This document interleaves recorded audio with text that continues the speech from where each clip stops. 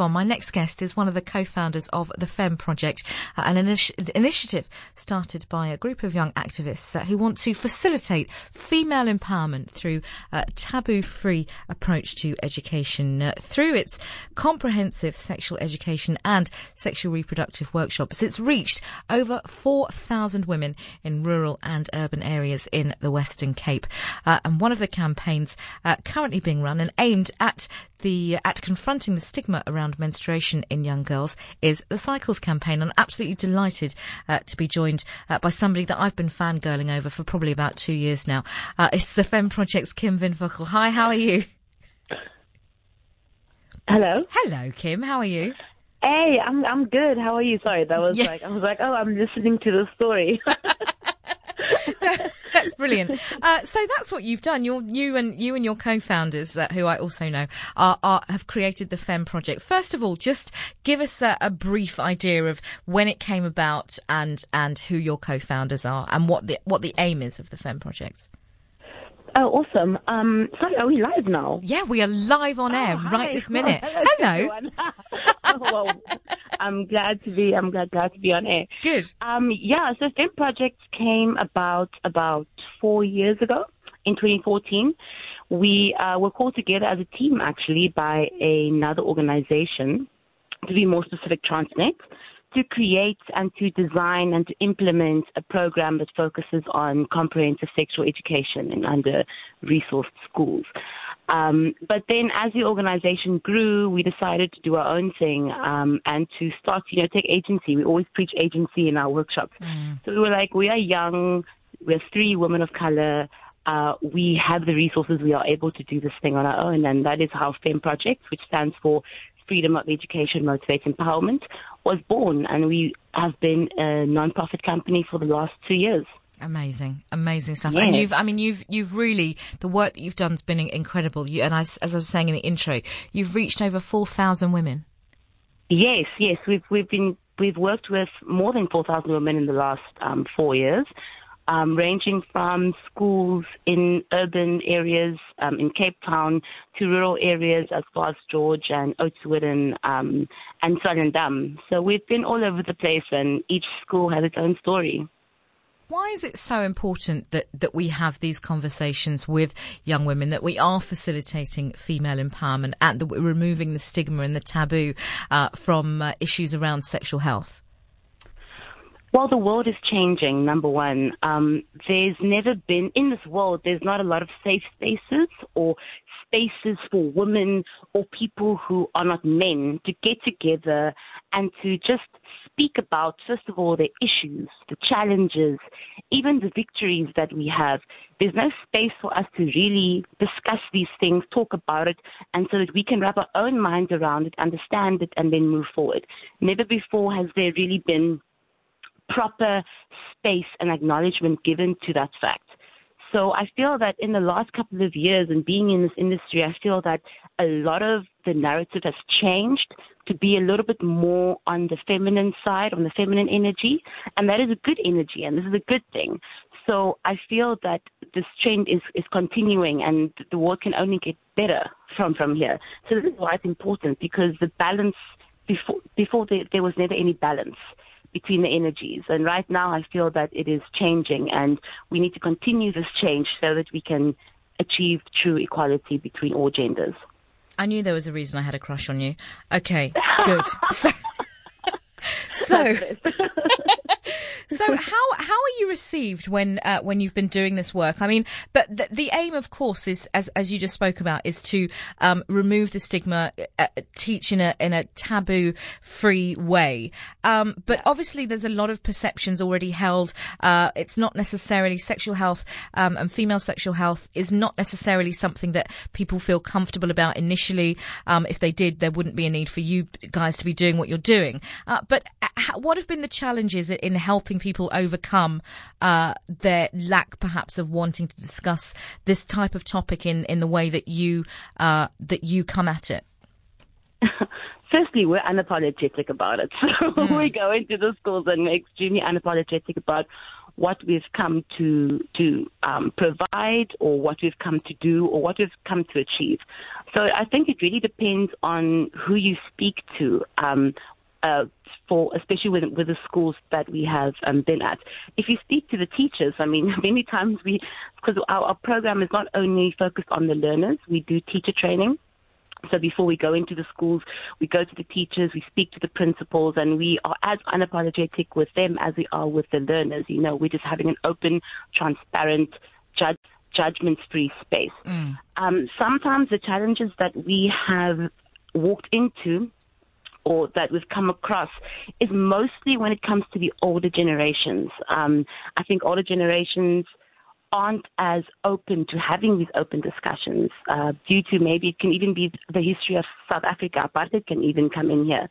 I think people weren't always, especially areas of color, weren't always encouraged to be open about various issues that they face.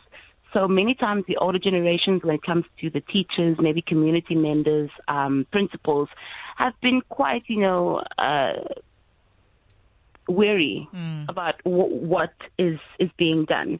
But the more we return to the schools, because we go to each school 3 times, the more they realize, oh, wow, our learners are responding, our learners are learning, our learners are enjoying, our learners are starting to, understand life orientation better and even take part in classes, as we know that many times people look down on the mandatory subject that is life orientation.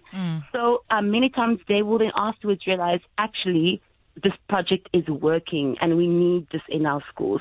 So much so that schools will call us years later and be like, Femme Project, where are you? Amazing. We have new learners. We want you to return to our schools.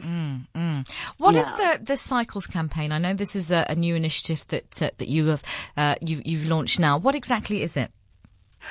Okay, cool. So Cycles campaign is twofold, but I will explain it to you so that you can understand. So bear with me. Okay. So it first of all was started for International Menstrual Hygiene Day, which is on the 28th of May. And this is a day that happens every year kind of to raise awareness about menstrual education and menstruation in general. So we decided a couple of months ago, along with another team of people, that we wanted to do something this year. So the campaign works in 2 ways. Number one, we wanted to continue the conversations that is taboo. We wanted to continue having discussions about menstruation, about sexual education, about, having your first period and all of these things. So we brought together a great group of people. South African actress Denise Newman is in there, KFM breakfast presenter Shirley Barnes, actress Roxanne Kali. There's a whole lot of other people. We brought together and we asked them a couple of questions, about their first periods, about their menstrual cycles, their relationship to their menstrual cycles, and so forth. And these videos we have now created and will be releasing throughout the months of May and June and July to, continue the conversations that people have been starting over the last couple of years. That's amazing. And then secondly, another part of the campaign is to raise funds. Now, as a nonprofit company, I think many other people who run nonprofits will also tell you that sometimes applying for funding can feel like you are trying to win the lotto. Yeah. Yes. So we decided that we need to create our own sustainable funding. And so we put our innovative brains together and we thought, okay, how can we do that? So we called up some of our friends who have local businesses like Boudoir Box. It's a lingerie company. They're I amazing. know them very well. Taryn Adams, shout out. Yeah, Taryn Abrams. Yep. Shout out to Taryn. She's so amazing. As well as Janine Binneman Jewelry, and Chasey Kwai from the Kwai Gallery. And they were so passionate about this project and what we do that they decided to design certain designs for this project. And a certain amount of the proceeds of any of those designs that get sold as part of the campaign then comes to us. And that will run for about 6 months. So people can go to the shop, which will launch on the 28th of May, purchase anything from the shop, and feel good by buying amazing locally sourced products, as well as providing a needed donation to Femme Projects to continue the work we do. Let's talk a little bit. I know that the issue of menstruation, and particularly sanitary pads and sanitary products, and the availability, etc., has been something that we've seen in the country, something we've been speaking about for the last year or so. What is the position now? Are we still seeing girls not going to school because they're having their periods, not having access to sanitary hygiene? Yes, for as long as there will be inequality, for as long as people will be living under, a living wage, there will always be the issue of, can I afford to buy my child pads, or should I rather buy this bread? We still have massive inequalities in terms of poverty in this country, and this problem will not go away until we address these issues. We still have schools that don't have access to running water. We still have schools that don't have proper menstrual hygiene management by way of maybe having a bin next to the toilet so that they can properly dispose of their sanitary products. We still have people who can't even afford the 50 Rand a month or 100 Rand a month that it costs to have a sufficient amount of pads to use for the month. So yes, it is still a problem, and it's still something that we need to look at. We need to look at engineering products that is more sustainable so that people don't have to go every month to the shop and purchase these heavily expensive products. We need to look at being more sustainable and also being more user-friendly for these learners and people who cannot afford it. Agreed. I've always wondered why sanitary products aren't free from the government. I'm baffled. I'm absolutely baffled by it. And I think perhaps that if there were more women in government and just in positions of power anyway, they probably would be. Kim, it's been really great having you on the show. The Facebook page or website is femmeprojects.coza. The Facebook page you can go. .org.za. .org.za. I'm so sorry. I'm so sorry. And you can also go to the Facebook page just by going to Facebook and type in Femme Projects. Kim, awesome to chat to you, and let's talk again soon. Thank you. It's been my pleasure.